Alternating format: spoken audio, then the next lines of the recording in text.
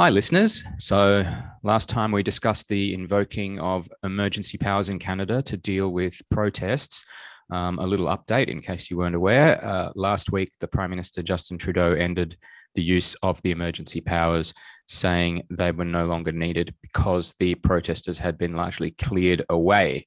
It was probably going to be voted down eventually anyway. So, this way, Trudeau gets to save face. So, that's how that chapter ended. Today, we're again casting our eyes to other countries of the Anglosphere, and today it's New Zealand. Because of what's been going on in Ukraine, events in New Zealand that are a bit similar in some ways to the protest events in Canada have hardly rated in general media coverage here in Australia. So I'm a bit undercooked on what's been going on. So we have Annie O'Brien, digital editor of the Platform New Zealand, the Platform NZ. It's a fairly new independent media site over there. She has worked for the opposition National Party over there, but is actually not at all a partisan hack. That'd be right to say. Yeah, I try my best. I was actually, I'd say I've traversed the political spectrum personally and in my work. But yeah, I did work for the leader of the opposition for a year. But now again, I'm a free agent, and I'm happily criticizing everyone. Very good. And like you've got a pinned tweet on your Twitter that says, "To settle speculation about my politics, I've given votes to Greens, Labor, National, and ACT." Is that ACT? Yeah. Yep. Over the years, I worked for National in 2021, and you also say you like good faith disagreements and principled people, dislike disingenuousness and Foucault, and care about women's rights and democracy. That's great. Yeah. Yeah. That's a good. Yep, that's all me. Yeah. And your Medium bio says gender critical, lesbian, radical feminist.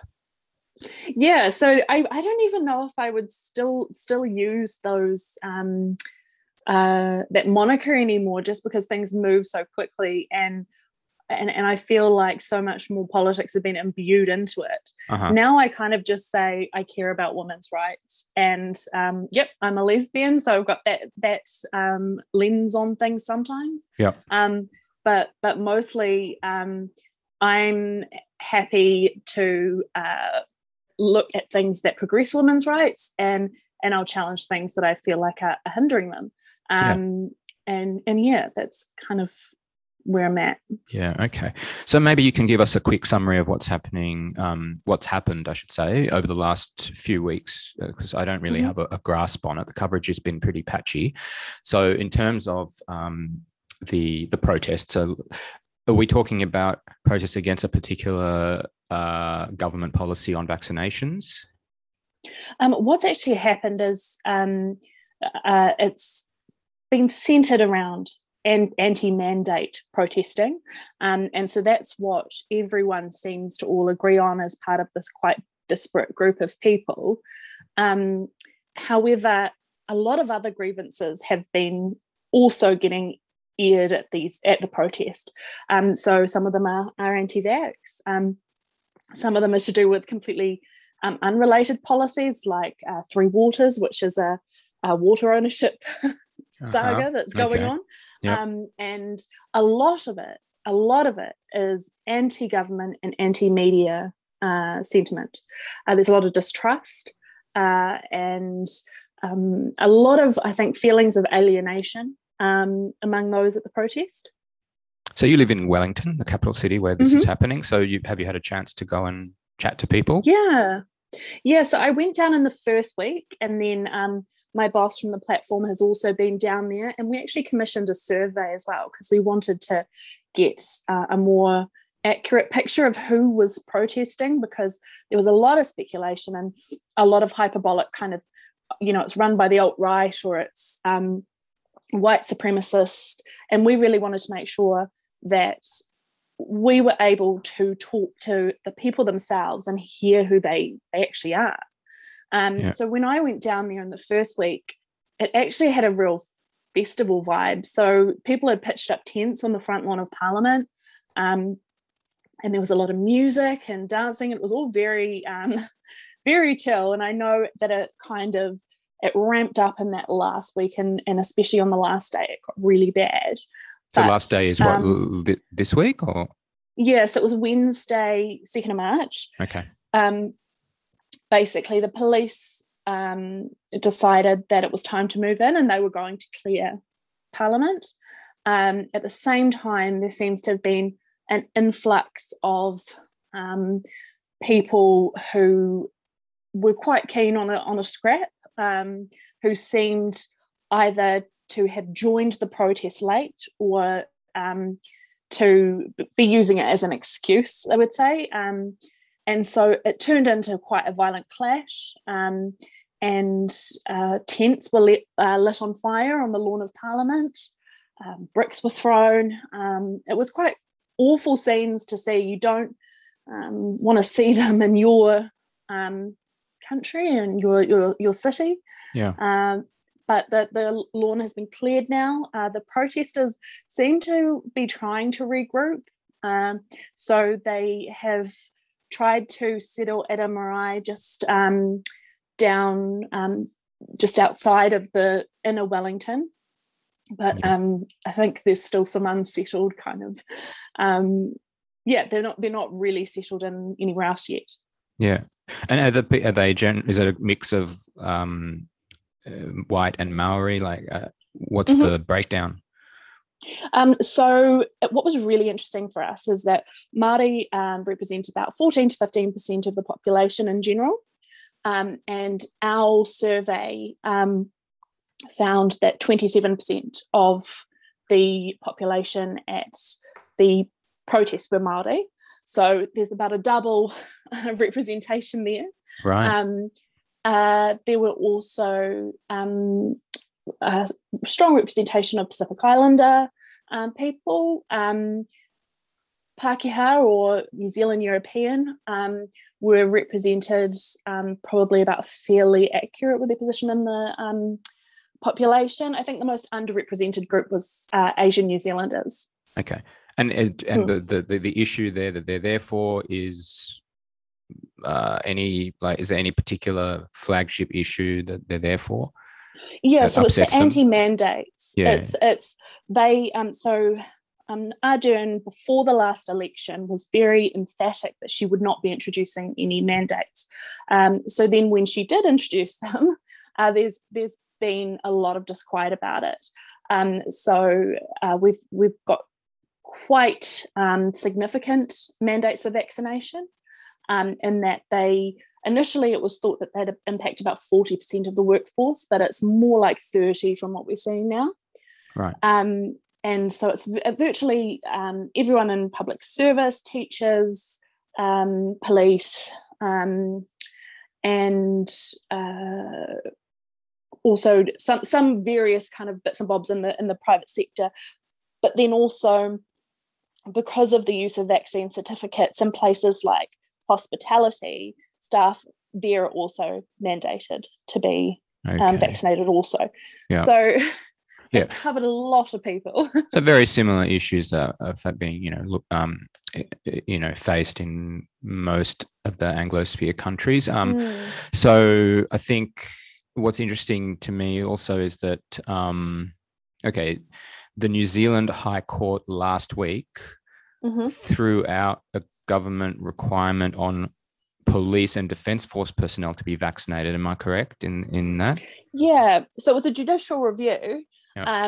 And they found that because one part of our Bill of Rights basically says that if this Bill of Rights is to be breached in some way by the government, it must be reasonably justifiable.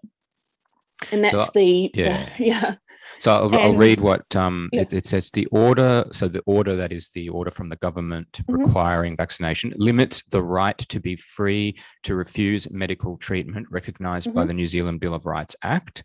I'm reading from an article in The Spectator, which quotes the judge, so Justice Cook. Including because of its limitation on people's right to remain employed, and it limits the right to manifest religious beliefs manifest religious beliefs for those who decline to be vaccinated because the vaccine has been tested on cells derived from a human fetus, which is contrary to their religious beliefs.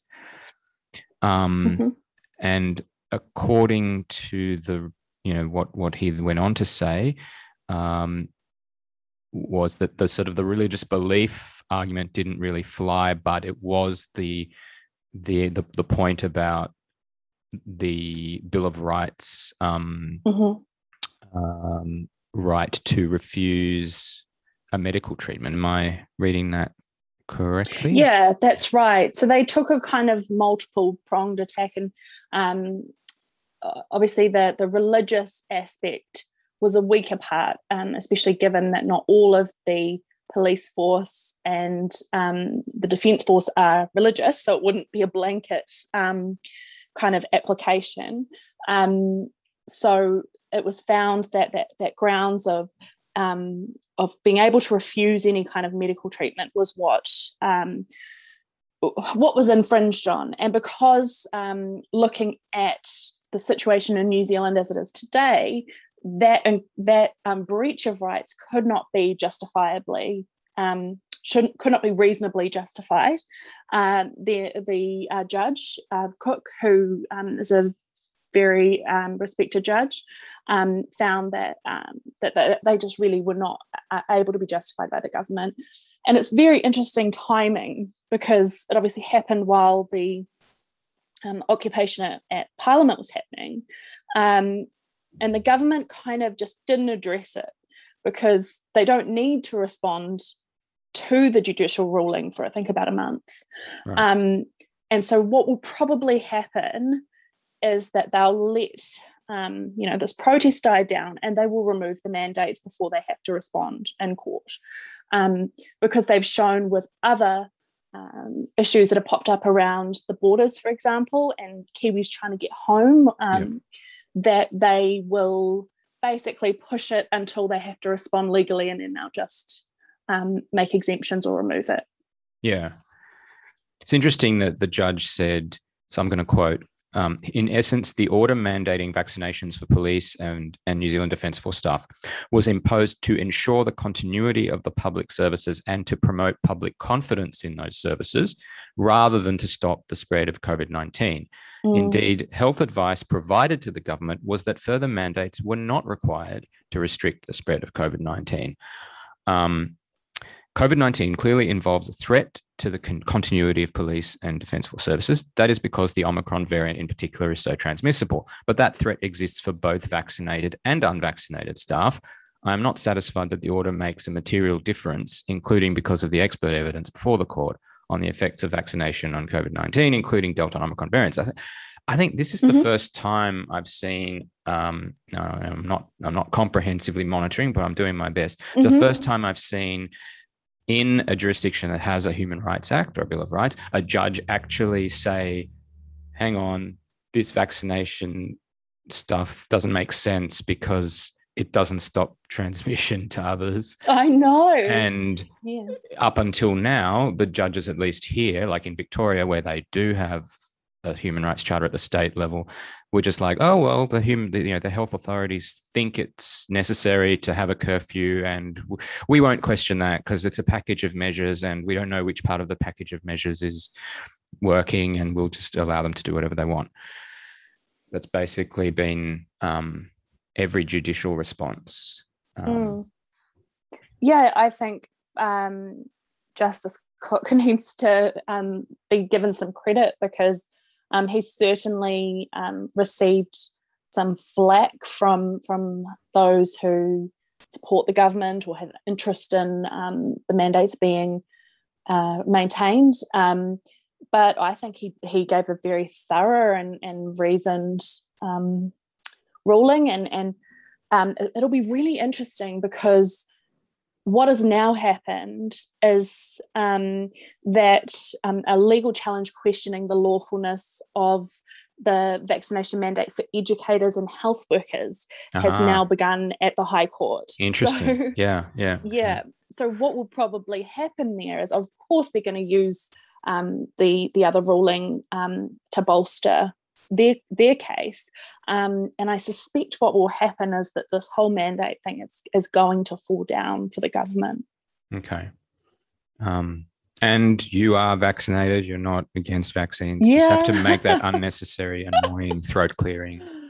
Yeah, it was funny. I was sitting doing my 15 minutes after getting my booster the other day, and reading messages from people accusing me of being anti-vax and all that. And I was thinking, no, I'm definitely not anti-vax. I'm just kind of interested in making sure that freedoms and rights aren't being impinged on in the process of trying to ensure everyone is healthy and not, COVID doesn't rip through the country. Yeah, you come from a very you've come from a place that's a bit different from the orthodoxy of on the left, which is good. I admit there's something about my personal psychology, which I'm on the left, I think, far left. I admit there's something about my personal psychology and what annoys me about this stuff. It clearly doesn't annoy other people, but I don't like being told what to do. I don't like anything that sounds like a school principal scolding me. I think there's something really weird and neurotic about, and not based in medical science, about this idea that if only we follow all the rules that teacher said and do everything the right way because teacher is watching, then we will beat this airborne respiratory virus. And you just see some very strange stuff, comments from people on Twitter. And I don't know if they're trolling or joking or serious, but stuff like, if everyone wore a mask the correct way, COVID would be over. Okay. Yeah, it would just, disappear into the night. or there's like, if this was actually written by, pretty smart political consultant type, sort of a young guy. It was published on the ABC's website in late December when everyone in Sydney was panicking about Omicron. And he wrote, the article started at something like, I haven't got COVID over the last 2 years and I intend to keep it that way. Like, as though you've got some say over, like, it's all about you and your, following the rules that's going to make the difference, Yeah. just delusional, really delusional. Like, this is, crazy. Yeah, it is. And I feel like in New Zealand, we've got an extra element of it because there has been a level of fanaticism about our Prime Minister. She almost is the teacher, the mum, the matriarch, who is telling us what to do. And there's almost a real backlash to anyone who, especially publicly, takes a challenge to that or questions the wisdom of something that she has declared. Right. And so it's been a really crazy time because you see these really deranged attacks of people who've simply said, hang on a minute, I'm not sure about that. And I think that in part is responsible for what's been happening here with the protests because it's divided society a lot. And is that, is it just personal psychology? Does some people get annoyed by it, or is there something about economic interests or a way of looking at the world? Yeah. I definitely think I every day I believe this more and more. This country is not splitting along political lines; it's splitting along economic lines and power lines, I guess. We've got kind of, I guess, the elites, for lack of a better word, where we've got the government, the media, the bureaucrats, and the kind of, leftist middle class, champagne socialists, I think they used to be called. And then what you see on the other side is the increasingly marginalised, the economically deprived, the people who Jacinda Ardern promised to sort out housing and child poverty for when both of those have got worse.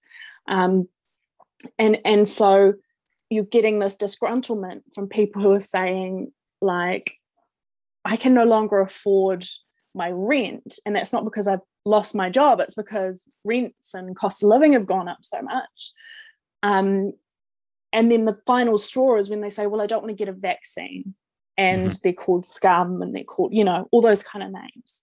So I definitely think it is economic disparity that is driving a lot of this.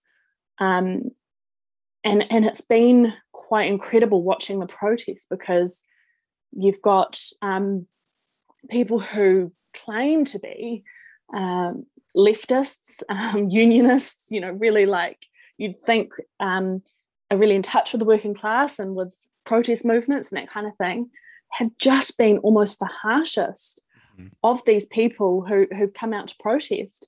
And you only need to go and walk among them to see that, yes, there are some exceptions to the rule, and there's some, people who are doing all good, but a lot of them are coming from situations of real struggle, and they feel like they were sold a dream in Jacinda, and she was going to be this savior, and she cared, and she loved everyone. And what they've received instead is a harder life, and someone who stands on a podium and lectures to them. In what way is it harder life? Is that because the way that it's been handled in New Zealand, just with closures and lockdowns and so on, has affected them more?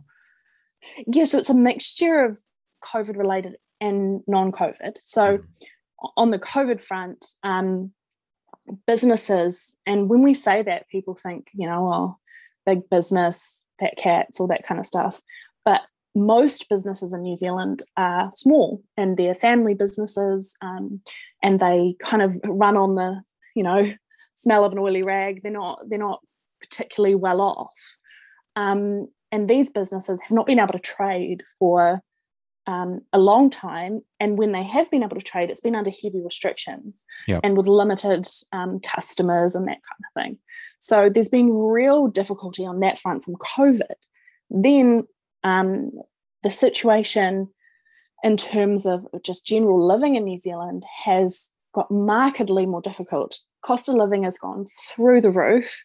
Petrol is now over $3 a litre, $4.91.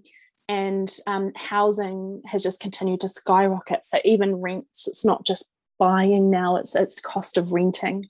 Okay. So and things like social housing. So there were 5,000 on the wait list when they took office in 2017, and there are now 25,000. And so what we're seeing is that the gap between the rich and poor widening. Yeah. And then on top of that, the social consequences of that have been increased crime and all the social issues that come with that. It's kind of a summary. Yeah. That's a good summary. It's so interesting to me. I was just thinking as you said that. It's so interesting to me that, like, a friend of mine, he got rejected for a rental property recently, and the real estate agent said we have a zero tolerance for history of rent arrears, and he'd been late on his rent, or in rent arrears, for a period of about 12 days a few months ago. And I was just thinking, you're not allowed to reject someone from a property for being black or gay or being a Muslim or whatever, but you there's no problem with saying you were poor back a few months ago. That's fine. That's an irrational form of discrimination, like, because you're not poor anymore, you can afford it now. And it's not a pattern of illegal, willful skipping of rent. It's but the Human Rights Commission here can't hear a case on discrimination based on being poor. That's the one criteria that's fine, no issues with that. And the thing is that just then creates a almost like a black hole that sucks people in. That you have that one point of struggle that you start with. You skip the rent there. Then you can't find another home because no one will rent to you because you missed the rent back then. So then you're living in your car. So then you lose your job because you're smelly and you're all over the place. Yeah. And it just creates this kind of spiral where having a hard time turns into everything's gone, you're destroyed for life. Yeah. And that's, I think, so disappointing for me. I voted for Jacinda's government in 2017, but I didn't this last time around. And I had a lot of hope that her empathetic approach meant that she understood those kind of struggles. But it just really hasn't materialized into any like policy that has or legislation that has made a difference in any of these ways. Do you think, like, I was just thinking, do you think big business, like big retail, loves these kind of closures and lockdowns because it just sends all the spending to them because they're the ones that can do the delivery? Absolutely. Yeah, and all the small businesses die. Yeah, exactly. You've seen not only has there been a massive transfer of wealth, like personal wealth, you also see like the massive corporations which already are going to survive this. They get business directed to them, as you say, because they do the deliveries and the convenience factor. And you have these small businesses who relied on foot traffic and who were much more community-based.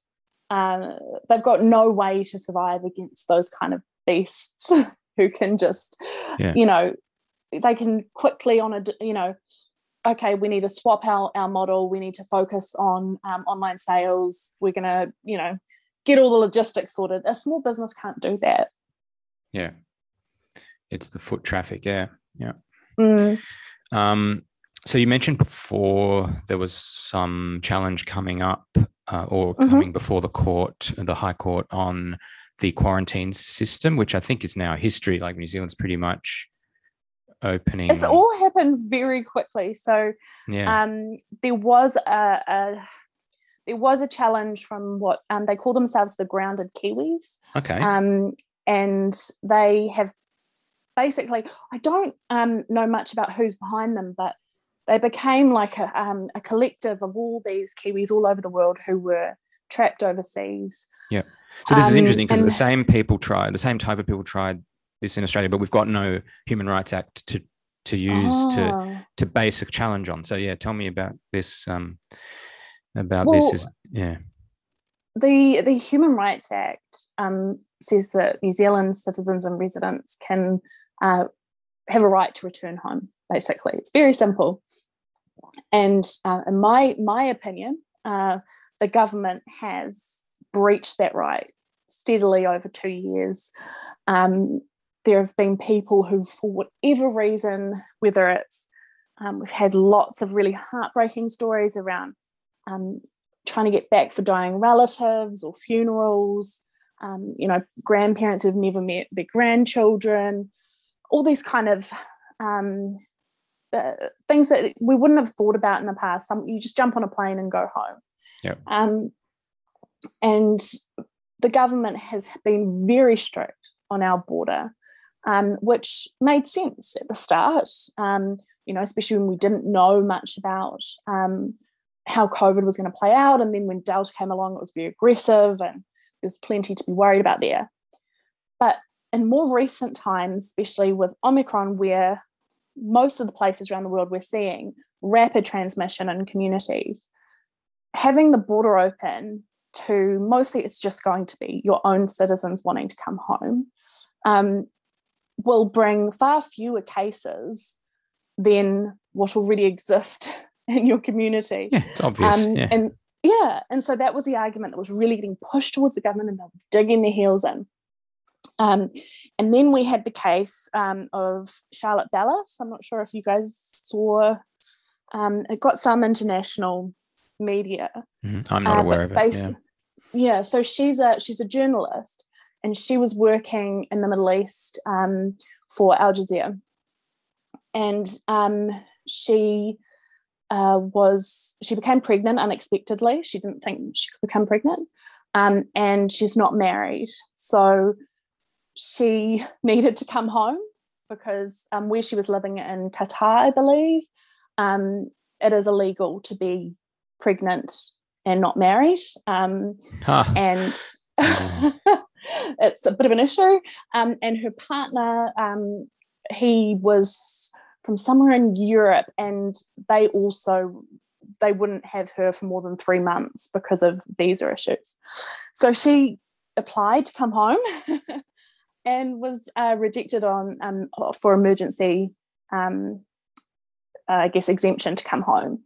And it kind of blew up because most people look at that situation and go, why on earth would you say no to that? Like, just let her come home. Yeah. But what ended up happening was she had spent a lot of time reporting in Afghanistan from when the withdrawal of American and allied troops.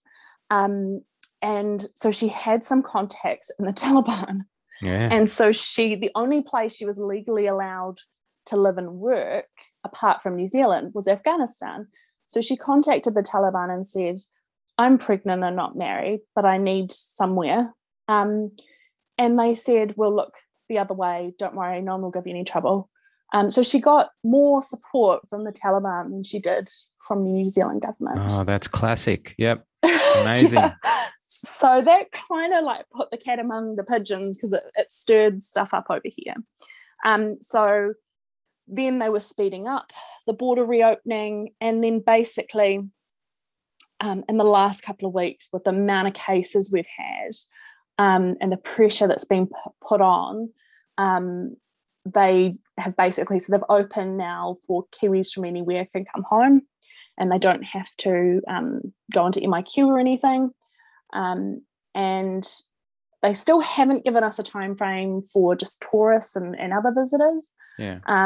They're holding out on that, but our tourism industry really needs some certainty there because they're in big trouble. Have you got a theory about why they're digging their heels in on this?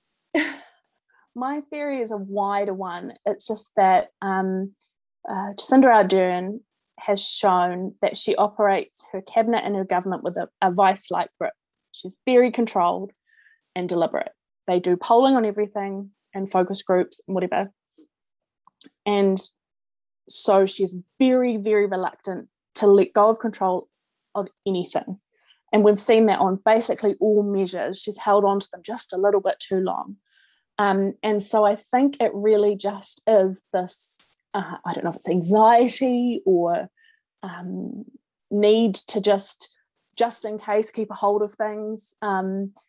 But I think basically it seems to turn out that we have to force her hand each time with either legal challenges or circumstances kind of just making it really untenable for her to continue that stance. Yeah.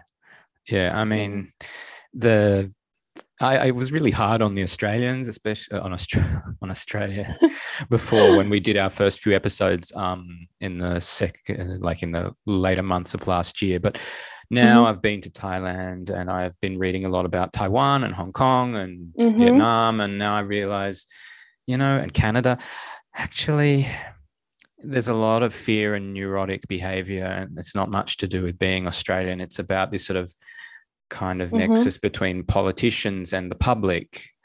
And there's a kind of a loop there, and the media of sort of creating anxiety, maintaining it, and then like serving the people the harsh measures that are required to, satiate the anxiousness, the fear. Yeah. I mean, I don't claim to know too much about Australian politics, but on a national level for you guys, I have to say, having not been a particular fan of ScoMo previously, he's at least been decisive on some stuff that I kind of felt jealous of, because we just haven't had that kind of leader who just says, right, this is what we're going to do. I know you're all scared, but this is what we're doing. And that was just a perception from afar, I guess. But ScoMo has had no, I mean, it's all words. Like essentially Australia split into 8 separate countries and still is. Yes. And he's just kind of commentating from the side. So maybe he sounds I know, well, maybe decisive. that's just the soundbite that I get, but I definitely have noticed that just watching Sky News occasionally that I see that New South Wales is doing something and WA is doing something else. So, so I mean, it sounds like it's been as chaotic for you guys as everywhere else. In terms of WA, like I just try to ignore it because it's just annoys me. But the only theory I have about why completely unscientific, over the top, you could say cautiousness, but batshit craziness is another way of putting the only theory I have about why that is continuing is that the premier there he just can't allow for the fact that he might have been wrong and that he might appear to be a loser or not a winner of so like he doubles down just so that he doesn't appear to have been to wrong. Lose face. Yeah, definitely. It's a powerful motivator, and you see it with like a lot of politicians and this inability to ever say, oh, I might not have got that right, or or let's change tact. It's very difficult for them to kind of take that place. I mean, I look at somewhere like WA and New Zealand, I think we are both the most isolated kind of parts of the Anglosphere. It wasn't that hard to keep it out for a while, was it? It wasn't that hard. Yeah, exactly. Yeah, we didn't have to work particularly hard on that front. And what's been interesting is that both New Zealand and WA, despite those advantages, like geographically and maybe in population sprawl, we've gone like really extreme with the measures, and so we've almost been more extreme in places that were more at risk. Yeah, it's McGowan, the way he presents is also very well. You've got the sort of the school principal type of thing with Ardern, but we've got he's got this military leadership thing going on, like with this very belligerent, very kind of aggressive, kind of almost like we're fighting World War II here, very kind of that kind of thing. So just to wind up, I'm just curious about what you said earlier about gender critical label. Could you flesh that out a bit? I was just curious why you said maybe that's no longer something that you. I definitely still. I still think that it's really important that sometimes we talk about biological sex and the physical aspects of our being, especially when it pertains to women's rights, because for millennia we have lived the way we've lived. We've had certain oppressions, we've had challenges based on our physical being and the role that's been assigned there. So I do still believe that. I still believe that sport, for example, should be organised based the most fairly on biological sex. Perhaps we have an open category and a women's category. And so I stand by all of that. All I mean by kind of the labels is that I guess any kind of movement just gets hijacked and taken into sometimes into a different space. And I guess I quite like to have some calm and reasoned discussions about how we can retain respect and I guess understanding of biological sex and how it matters, while still ensuring that in 2022 we are making sure that life is is good for everyone, and that people who identify other than their biological sex aren't unnecessarily just like discriminated against or face undue challenges. I think it's a hard one because there are conflicts of interest in there, but I don't think it's beyond us as a society to have conversations and figure out how we can make this work and how we can kind of go, well, actually, it matters here that we know that this is a female space or that this is about sex. But in all these other places, it doesn't matter, and we can talk about gender and gender identity. Yeah, that's kind of a very simplified. Yeah, no, that's just a question that came to me. It's something that is of interest, for possibly another episode. Very good. Well, I appreciate you coming on at short notice, Annie O'Brien, from the platform. Is it the platform NZ? It's the platform.kiwi is our website. Okay, platform.kiwi, and I guess fairly new. So there's going to be, I think you said you were doing a podcast now. Is that right? So it's actually going to be full-on radio broadcast. Okay. We're building our studios. So at the moment, I'm just I've got some written content going up, and we're doing bits and bobs. We did a bit with the protesters because it was just happening. Yeah. But we hopefully by the end of the month, our studio will be good to go, and we'll be doing talkback radio throughout the day, and then we'll be creating podcasts additionally that'll be available on our app and website. Okay, I'll link to the platform in the notes. Brilliant. Thanks for joining us, Loose Cannon. So that's it for Loose Cannon today. Please do get in contact. The email address is loosecannonpod@gmail.com, and my new Twitter with very few followers @JonoLooseCannon, all one word. And we'd love to hear from you. So thanks for joining us, and see you next time.